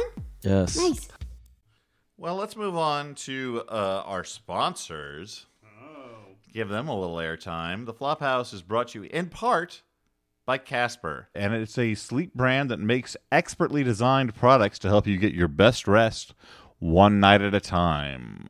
Wait. Are What? there other mattresses that help you rest multiple nights at a time? I wish. No, I don't. It's when you stack a bunch of mattresses on top of each other, Yeah, but and the there's problem- no pee at all underneath them. Oh, I was going to say the problem with those products is there's a P. That's why you got to get Casper. Oh, okay, I get, well, I heard different things. I mean, the internet, there's differing information out there. you get a 1-star, you get a 5-star, you never know. Yeah, but you don't want to have to worry about whether or not there's a P. Why don't you get a Casper mattress instead? There's Because only a single P in Casper. It's in the there- name Casper. You know where the P is, right in the middle of the word. The original Casper mattress combines multiple supportive memory foams for a quality sleep surface with the right amounts of both sink and bounce. Affordable prices because Casper cuts out the middleman and sells directly to you. Get out of here, middleman. You can be sure of your purchase with Casper's 100-night risk-free Sleep On It trial. Get $100 towards select mattresses by visiting casper.com/flophouse and using Flophouse at checkout. That's casper.com/flophouse and using Flophouse at checkout. Terms and conditions apply. Is this mattress really comfortable? I have to get a new mattress. Yeah, you can use that code too, Hal. I have a Casper mattress. I like it quite a bit, actually. Is it green? Is it green? Yeah. Why is that your question? Like, not the color. The Oh, that actually makes more sense. For a second, Not I'm the like, color of the you what? just dip it in Easter egg dye. It'll be fine. I thought it was because she's like, how am I going to hide a P under that thing if it's not green? All right, I'll stop. Go. Oh, is it green? And okay, I got you. Because some are. Guys, I believe I sent you both jumbotrons to read. Is anyone queued up and ready to I'm go? going to check my email. Now, you sent me two, Dan. Are they both for me? Wait, did I send you two? I didn't You get one at all. Oh, Okay, you I sent them accidentally both to me. I both think to a business and a personal. Elliot. So you I'm happy pick to do one, both. and I'll do the other one when Dan finds it. Yeah, I'll hand Stuart the other. Okay, so am I doing the business one or the personal one? You get to choose. That's Yeah, the great yeah, thing man, about that's this the Jumbotron great thing. situation. Okay, I'll do the personal one. Okay, so this is a message for Cody, and the message is from Jana. And the message is, Baby Crabs, how happy I am to be celebrating 2 years and Christmas with you. Thank you for everything you do for me, not the least of which is introducing me to the other boys, the original Peaches. I don't know how I would sleep without them in my ear every night, finding clues and talking to Stu. I love you. That's love with 3 capital L's. You, my darling. Love, Mr. Baby. He listens to you every night to go to sleep. Uh-huh. Dan does that too. Well, not myself. I don't listen to myself to go to sleep. Yeah, you tune Dan out, listens you to tune a out your Flophouse- parts, but then you hear our Yeah. parts, right? 'Cause Oh, we're yeah. your I friends. just like having my Dan- friends comforting me. Dan painstakingly removes his voice from every episode and then listens to it as he sleeps. Uh-huh. And I It's like Garfield without Garfield. I got a Jumbotron. ABC Movies is the world's only movie podcast. Every week, film geek Caleb Shively and writer Chris Chaffin talk both smartly and dumbly about one great new movie currently in theaters and one older movie that's related to it in some way, whether it's by the same director or just had a big influence on it. Recent episodes include The Irishman and On the Waterfront, Parasite and The Host, and Midsummer and Force Majeure. That's ABC Movies, actually Best Choice Movies. So search for ABC Movies on Apple Podcasts or Spotify. And I apologize if I messed up any names there. So we're just broadcasting falsehoods now. This You claim gotta have a That's gimmick. most of what our show guys. is anyway. You gotta have a gimmick. It's a big claim to say they're the world's only movie podcast. Yeah. It's a big enough claim that you might want to check it out. Mm-hmm. Check it out to disprove it. Google it. World's only movie podcast. Let's move on to letters from listeners. So let's open up that mailbag. Oh, wow. That mailbag's pretty dirty and dusty after 300 episodes. Yeah, let's blow some dust off of that mailbag. And do you hear the pipes? A pipe and a fiddle in the background? Perhaps some light strumming? Oh. Open yon mailbag, I'll tell you a tale of 300 episodes. Episodes here, episodes dear, 300 episodes strong. The tale begins with a man called Dan, doing his best, doing what he can, but what he could and what he should were not the same thing, you will see. He called his friend Stuart. Stuart, nothing rhymes with that. Stuart was his name, and Stuart was his game. For Stuart was very much all about games. Dan had, 3 names. Dan, Kirk, and then McCoy. Those are the 3 names for Dan. And they had another guy who I will not mention at this point in the history, for there was some kind of thing that happened there. The records are spotty. Nobody knows. Nobody cares, because there was a change in the offing, and that change's name was Elliot. Elliot descended from on high, descended perhaps from a mountain or a cloud, descended and he was very squeaky and loud. Elliot decided to join the gang, and so we had 3 adventurers, we, Dan and Stuart and the guy whose name starts with E, and they became the Flophouse Guys. The Flophouse Guys, what a surprise. Who should know when they were born that this day upon this morn, that 300 episodes would have flown by, 300 episodes with these 3 guys, 300 episodes with the Flophouse. That is the tale of the Flophouse. 300 more, perhaps. We'll see. We're not making promises, you or me. 300 episodes is quite a lot. 300 episodes, oh, it's so hot, because I live in Los Angeles now, where the temperature never gets quite below 50. All right. Well, so Stu went and got a beer, when's Elliot going to sing his episode 300 song? And That's a very good question. Here comes the second God. chapter of the epic story Why of the did you do that, Flophouse. Stuart? Fast forward 300 years you in got the future. to get a beer, and Hallie went and Future. peed, so I'm the only one here listening to all this shit. In the year 2319, the oldest year we've ever seen, when the seas have dried and the air's on fire, and yet the Flophouse guys did not expire. Cursed as they were to continue this show. Cursed as they were to continue as winds blow, as tornadoes and hurricanes, floods and famine and fire and other disasters hit the earth. The Flophouse continues. They hunkered down in a bunker with canned foods and canned movies. They decided that they should go until the Earth was destroyed, the sun went supernova. But even then, a little of the Flophouse survived. And so, to you who are listening now, far off, millions of years in the future, reach out your hands and grasp a mote of dust. You must, for it is all that's left of the Flophouse. So that's the end of the second part of the song. Oh, no, the third part goes like this. No, there's no third part. Okay. Hallie's in the kitchen getting water, but she can hear from there. Use the water in the fridge. There's a pitcher. No, this is much better than my song. Thanks, guys. The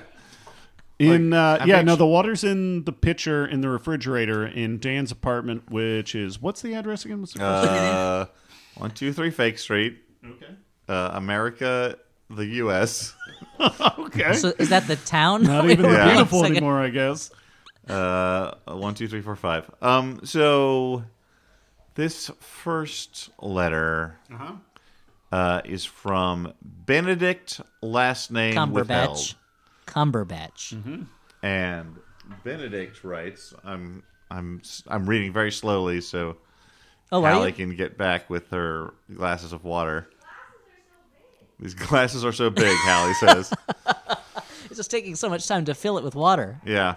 Benedict writes, Dear Peaches, on a recent podcast, you mentioned 16 Candles and alluded to its problematic nature. That is one of the many films that I loved when I first saw them as a kid, but have not aged well due to them having moments, characters, or entire premises that were racist/sexist/homophobic or just generally culturally insensitive. I'd add movies such as Revenge of the Nerds, Breakfast at Tiffany's, Mr. Mom, and Eddie Murphy's Delirious to that list. And I'm not even going to go into movies from the 40s, 50s, and 60s. My question to you three is this. Can you think of any films from the 80s or earlier that are unexpectedly progressive? Or is everything made before Clinton kind of racist and sexist and homophobic? Sincerely, as opposed to Clinton, who, of course, was not sexist or homophobic at all. Sincerely, come on, man. Benedict, last name without. I think he was just using it as a marker of time. But I know. It just seemed ironic to me that the man who signed the Defense of Marriage Act and was also like a sexual predator in a way. Yeah. Like, anyway, Don't ask. I know don't that's tell. Yeah, that's true. So I mean, obviously, I think it's a little bit of shorthand to write off all movies of that time period as having those traits. But I mean, it's What about the Crying Game? I actually never saw that, but the subject matter. It's been years. I have no idea how it holds up. I mean, The Crying Game is also from 1992, so I guess it's technically before Clinton's presidency. But what about this movie I haven't seen? Okay, so I'll jump in. Obviously, I think 9 to 5 probably holds up. I think Dirty Dancing is surprisingly progressive in some ways. Particularly with the subplot about the young woman getting an abortion. I was going to mention there's a movie from 1962 called Advise and Consent, which is about the confirmation process for is it cabinet officer, Secretary of State, I think. And there's a character in it who's a senator, I believe, who is blackmailed because he is secretly gay and he is having a gay relationship. But the way that the relationship is handled is not in a way that is judgmental or sinister, and it's, I think, the first time in an American movie that you see a gay bar, and the gay bar is presented as a bar that men go to. Yeah. And there's nothing weird about it. There's nothing out of the ordinary or strange or like or gross or scary about it. Mm-hmm. And it's like the character is taken advantage of by people because he has this secret, but the movie seems to have the point of view of like, it would be better if he just didn't have to have this secret. Like, he is not judged for being gay, and the gay bar is not scary place to go. And I remember watching it and being like, oh, I'm surprised. This is like a surprisingly progressive view of what it is like to be gay at a time when it was still mostly unspeakable in America. Dan, are you preparing your defense of Animal House right now? I am. He's like, guys, if it takes place in the future and all the women are robots, then it's okay. I wonder, what about something like Rocky Horror Picture Show? Would that be like, I don't know. Like, it feels like it's transgressive, but I don't necessarily think it's being judgmental. But I could be coming from a place of privilege and have no idea what I'm fucking talking about. No, I think Rocky Horror Picture Show is I haven't seen it in years, but like when you watch it, it feels like it's a movie made by outsiders for outsiders. Like the things that are kind of like tabooish or shocking in it, the characters are so delighting in it and are not, and the fact that every single character in it is kind of sexually malleable, but the reason that they end badly is because the Transylvanians are like, hey, Frankenfurter, like, you're spending so much time enjoying yourself. Like, we're supposed to be invading this planet. Like, it's not related to their choices of bed partners or anything like that. You know, I want to say I'm having a hard time coming up with specific examples, but I do feel like before the Hays Code came into effect, like a lot of early Hollywood movies treated sexuality and kind of like the idea that like both women and men might have sexual desires and like, you know, find pleasure in that with a little more sophistication than later on when sort of champions of quote morality came in and tried to clean up depictions of such things. Like I don't know, I can't think of a good example, but I feel like I watched some early movies and I'm surprised by how like equitable the male-female relationships feel and how like satisfying the romantic relationship is. I don't know. How it kind of depends movie to movie, but there was definitely more room in there for that. Yeah, Hallie, what do you think? I don't know. Okay. But there were movies like is it Babyface, the one where Barbara Stanwyck is sleeping her way to success through the people at this the men at this company, and the movie is like it feels like she's punished for it, but by losing a man that she loves, but it feels like the movie is like, yeah, this is what she's been forced to, this is the only way she has to get out of her situation. Like the movie is like, yeah, I guess we have to punish her at the end, but our heart's not really in it, you know. And that's one of those pre-code movies that people point to a lot. Okay. You know, I just picked out two this time. The last. You got another hard question for us to answer. The second and what I like about it is that you had this question much longer than any of us did. Well, but you seem to think that I look at the questions before I send them to you in the morning. Like I decide what looks like an interesting thing, but I have this big backlog of questions that I'm just filing through, and I see them maybe a minute before you see them, so it's not okay. This one is from M rest of name withheld. Moriarty. Wow. Obviously, if he's going to just give an initial. Well, let's look at the letter. I have a series of clues for you. Oh, yeah, of course. The Napoleon of crime. M writes, hello, Peach people. It's McCavity. It's a trope in horror movies to have a character, usually the villain, be killed only to dramatically open his or her eyes later to reveal the threat is not over / an impending sequel. My question to you is, in what non-horror movie would this trope be most interesting and or misplaced? What if, at the end of Up, the old man's wife opened her eyes, revealing that she was alive the whole time? Absurdly yours, M, rest of name withheld. I think at the end of Citizen Kane, Kane should leap up and be like, "Of course, my sled," and rush in and pull it out of the fire. Like Charlie's grandpa. Yeah. Did you guys ever see Dying Young with Julia Roberts And Campbell Scott? Yeah. I'm aware of it. I haven't seen it. Maybe that one. Yeah. I would say, I feel like it would. I don't know how, but like Conan the Barbarian, after Conan hacks off Thulsa Doom's head and tosses it down the steps, like if his eyes opened up and he was like, that would be pretty cool. Yeah. Or obviously, if at the end of Grave of the Fireflies, if the little girl was like, "I'm not dead," that would probably undercut the movie. What Yeah, about probably. Bob. The Sixth Sense? The twist is he was alive the whole time. And they're trying to gaslight the kid so they can get his jewels or something. Exactly. That would be I so think Hallie funny. won this one. I don't know, but Elliot, what do you Yeah, got? I don't even have any answers as good as that. We should just move on. All right. The answer that I was going to have that I thought would be funny is the Passion of the Christ, and I'm like, wait a minute, that is the ending of the Passion of the Christ. Hold on. Hey, listener. Yeah, the end of Butch Cassidy and Sundance Kid. Yeah, it goes out of the freeze, and they jump out the back window. Yeah. The end of Old Yeller. Bambi's mom shows up, and it's like, it's time to get revenge. Yeah. The end of Old Yeller. Old Yeller standing in the doorway with a gun. Rabies me, rabies you. Hydrophobic. Anyway, so this is the 300th episode, as we said.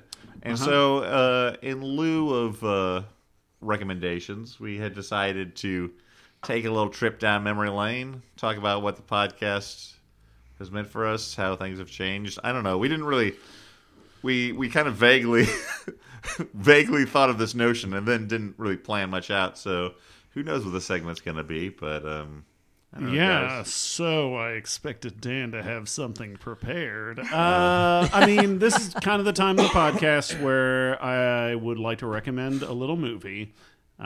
It's about a young man who should be inheriting a castle, but instead his brother is inheriting that castle.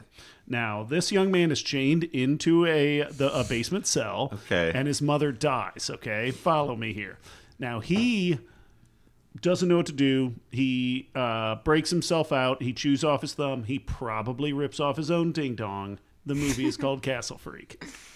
I appreciate the bit that you're doing, Stuart, but the fact that it contradicts directly what I introduced might be a problem. I'm just, if we're going to give each other notes. No, I know. That's fair. Yeah, I mean, I guess we've been doing the show a long time. 12 years. Did you guys think when you started, because again, I wasn't there at the very beginning, how long did you think it would last when you first started I doing think it? Stuart assumed it would last until I lost interest. Yeah, probably. I mean, I remember Dan suggesting it and me having... I mean, this was 2007, so when he's like, do you want to do a podcast? I was like, what's a podcast? You're like, it's a year after the Wicker Man's been made. I don't know how we would do it. This is a PWM timeline. And I think the first couple episodes we recorded in my bedroom, in my apartment. Yeah, with a single microphone, a USB microphone plugging directly into my computer that I think I had also made like a kind of homemade shock mount where I just strapped a few rubber bands across like a Tupperware dish and stuck the microphone in that. Mm-hmm. So that kind of ingenuity would become a hallmark of Dan's production yeah, of the show, right, Dan? Years later, when Marty Scorsese makes a movie about the early days of the Flophouse. I mean, I don't know how many years later it's going to be because Marty's kind of getting up there in years, but... No. They'll just use de-aging technology on him. Oh, okay. And then for a long time with the Flophouse, it was not a particularly formal or even scheduled thing, right? yeah, we in the early years I think it was you, Elliot, who introduced the idea of like, hey guys, we can come up with a schedule ahead of time, and that will help us stay on schedule. But that was like a big 4 or 5 years in. revelation. Yeah, we should have hit 300 a lot earlier because otherwise it was like, oh, we haven't done an episode in a little while. Are you guys free tonight? Yeah, I guess so. Okay. Yeah, and well, I mean, it wasn't quite to that level, but it was like, I'd be like, hey, in a couple days, are you okay? And like, if someone wasn't able to be there, I'd be like, okay, we're just gonna get a guest host in, and so a lot of that early stuff was very uneven and erratic. That was why Hallie had to watch a movie with Kirsten Dunst and two cities above each other. Garbage.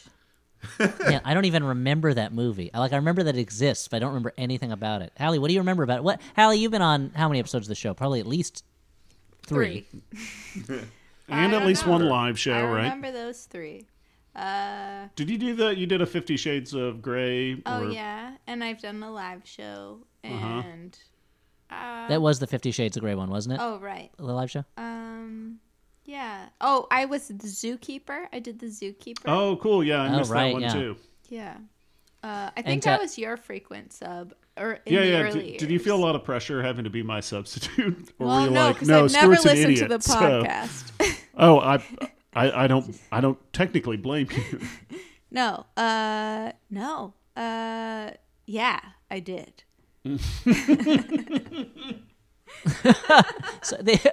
I looked it up. There are 14 episodes tagged with Hallie's name on the website, although there may be even more episodes because I don't think I figured out how to use tags until later on in our process. I mean, but we also talked about Hallie a lot, right? Because Hallie is one of those performers where when she's not around, you're just like, what's Hallie doing? Well, where's Hallie during this? Yeah. What's going on with Hallie? Changing diapers. And so how has your life changed since you started with the Flophouse? Do you think you'd be a mother now if you hadn't been a Flophouse guest? No. My life has changed. You hadn't even slept with your husband, I hadn't slept with anybody. before the... Oh, wow. But then I saw a movie with sex on this podcast, and I was Inspired, like, what's that You're like? like, I'll try anything once. All right. And that's when I got pregnant that one time. Elliot didn't have children at the start of this podcast. How has the podcast informed your parenting? Well, I think hanging out with you guys regularly has really changed. It really prepared me for having 2 young sons who I just have to I mean, we're keep older. an eye We're on. both older than you, but... But I mean, when it comes to certain types of emotional things, I don't know.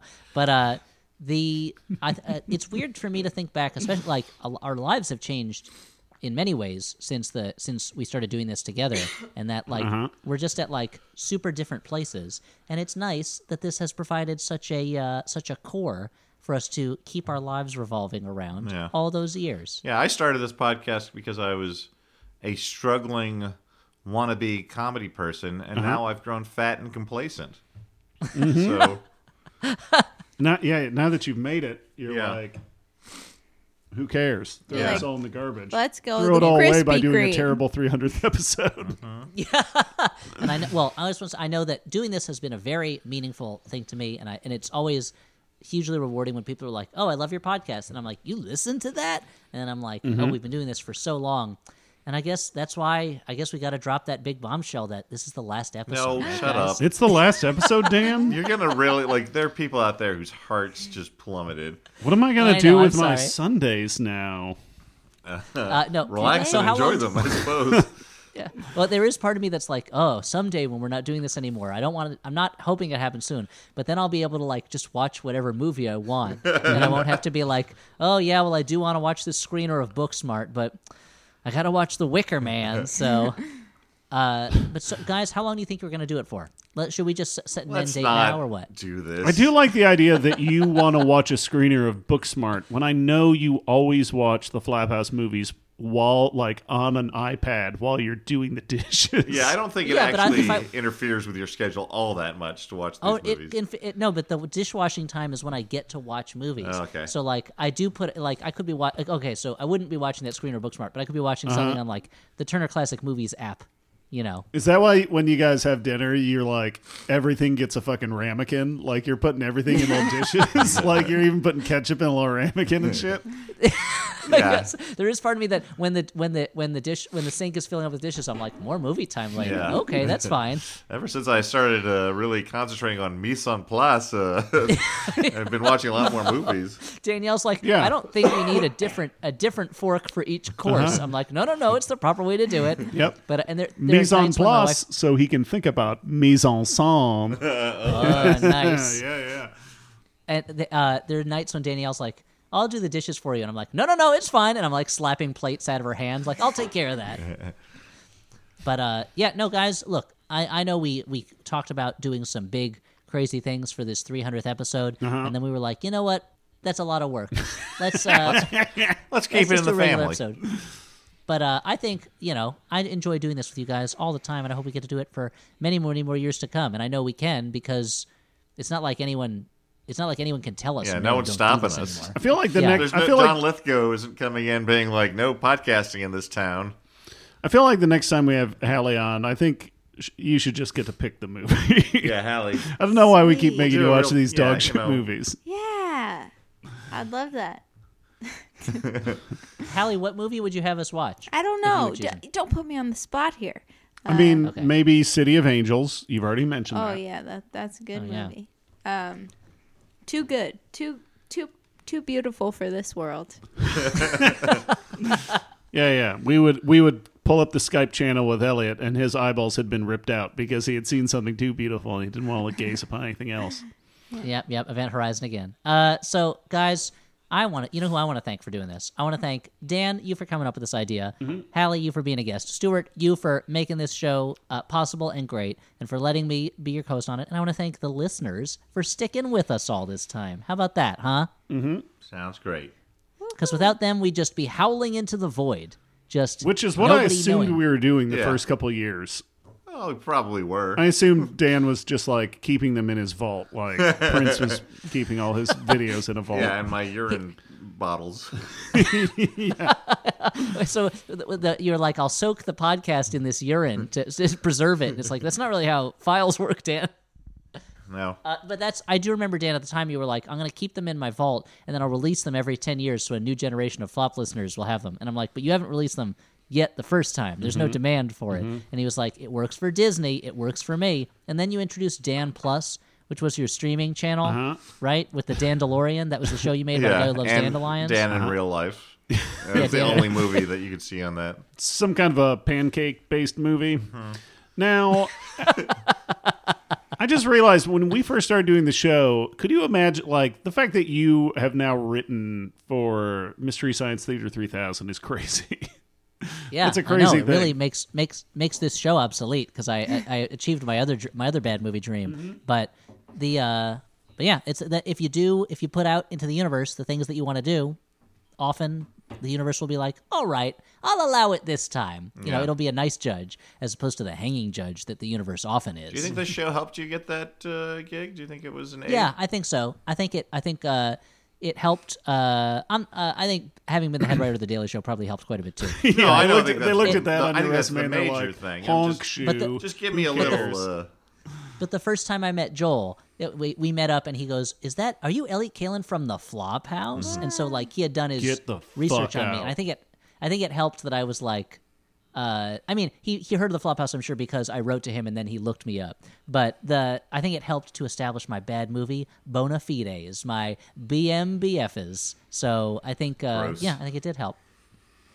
Well, guys, that was a nice little. I mean, I'll say I feel very lucky. The Flophouse has opened a lot of doors for me, Yeah. and someday they will for you too, Dan. I've done things that I wouldn't be able to do otherwise.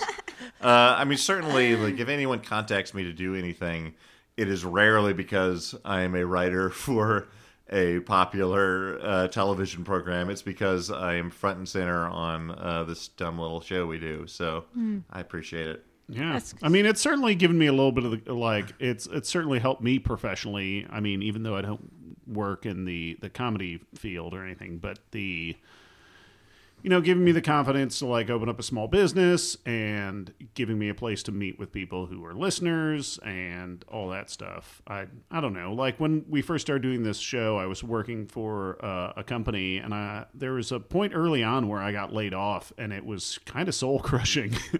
And, yeah, it's nice that I'm not laid off anymore. And now I work for myself. Yeah. You'd have to fire yourself at this point, right? Mm-hmm. But I know what I've done. Okay, guys. So yeah, that was nice, guys. Thanks for indulging us, listeners, with talking about ourselves, and Hallie also for sitting through it. Thanks for including me in this very special episode, guys. I feel honored. Yeah, and we should. I I don't think there's anyone else we would want to have. No, not at all. And Hallie, would you promise to come back for our 600th episode? Should we all be alive still by that point? Oh my God, yeah. Then my kid will be like old, and I won't have to breastfeed him anymore. Well, let's have. Well, you don't have to. You'll be one of those moms who's like, no, I just want to keep that connection, so I'm breastfeeding him even though he's 13 years But old. his immune system. Come hither. Let's have her back before that. I feel bad. I did hold off for a while because I'm like, oh, Hallie's executive producing this show, and then she was pregnant. She doesn't have time for our stupidity, but now hopefully she has a little more time for our stupidity. Yeah. I feel like this is the second time one of our friends, you're like, I don't know if they're going to have time to be on a podcast. They just had a kid, and I'm like, I'm pretty sure when you have a kid, you're like, can I have 2 hours away for a second? It's like, can I have an excuse to leave my house, please? It's true. All right. Well, we should say all our usual jazz. Thanks for... Ba-da-ba-ba-beep-bop-wee, squeeze, squow. Ba-da-da-da, ba-da-da-da. You shouldn't have said jazz, Dan. Now that Elliot moved out to LA, he understands jazz. Yeah. Look, that's what happened. You saw the movie. If you move out to LA, you just get jazz White and you guys play get piano in a jazz. restaurant. Elliot invented jazz when he moved out there. Thank you to Maximum Fun, our network. Go over to MaximumFun.org just to listen to a bunch of other great shows. Thank you to the donors who help keep us going through Maximum Fun. Without your support, as much as we love the show, we probably couldn't do it. I mean, I don't know about... Yeah, we could do it, would have but we stopped probably by would this not point. be able to make the time in our busy lives if we weren't getting Yeah. paid. And please tweet about us, social media of your choice about us. Leave us a review on iTunes, a good review. Yeah, be gentle on this one, guys. And I think that's about it, unless anyone has anything to say. Hallie, you got anything to plug? No. Motherhood? No. She refuses. All right. Well, if that's the case, thanks for listening to us for these many years. For the Flophouse, I've been Dan McCoy. I've been Stuart Wellington. I'm Elliot Kalin. And I'm Hallie Hagland. See you next time. Bye.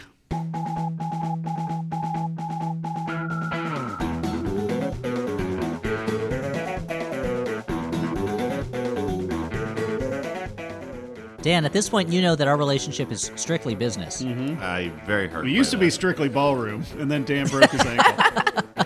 Dan, he tore his ACL, and he couldn't dance the way he used to. Danced like an angel I used to. Okay. I loved that movie. MaximumFun.org. Comedy and culture. Artist owned. Audience supported.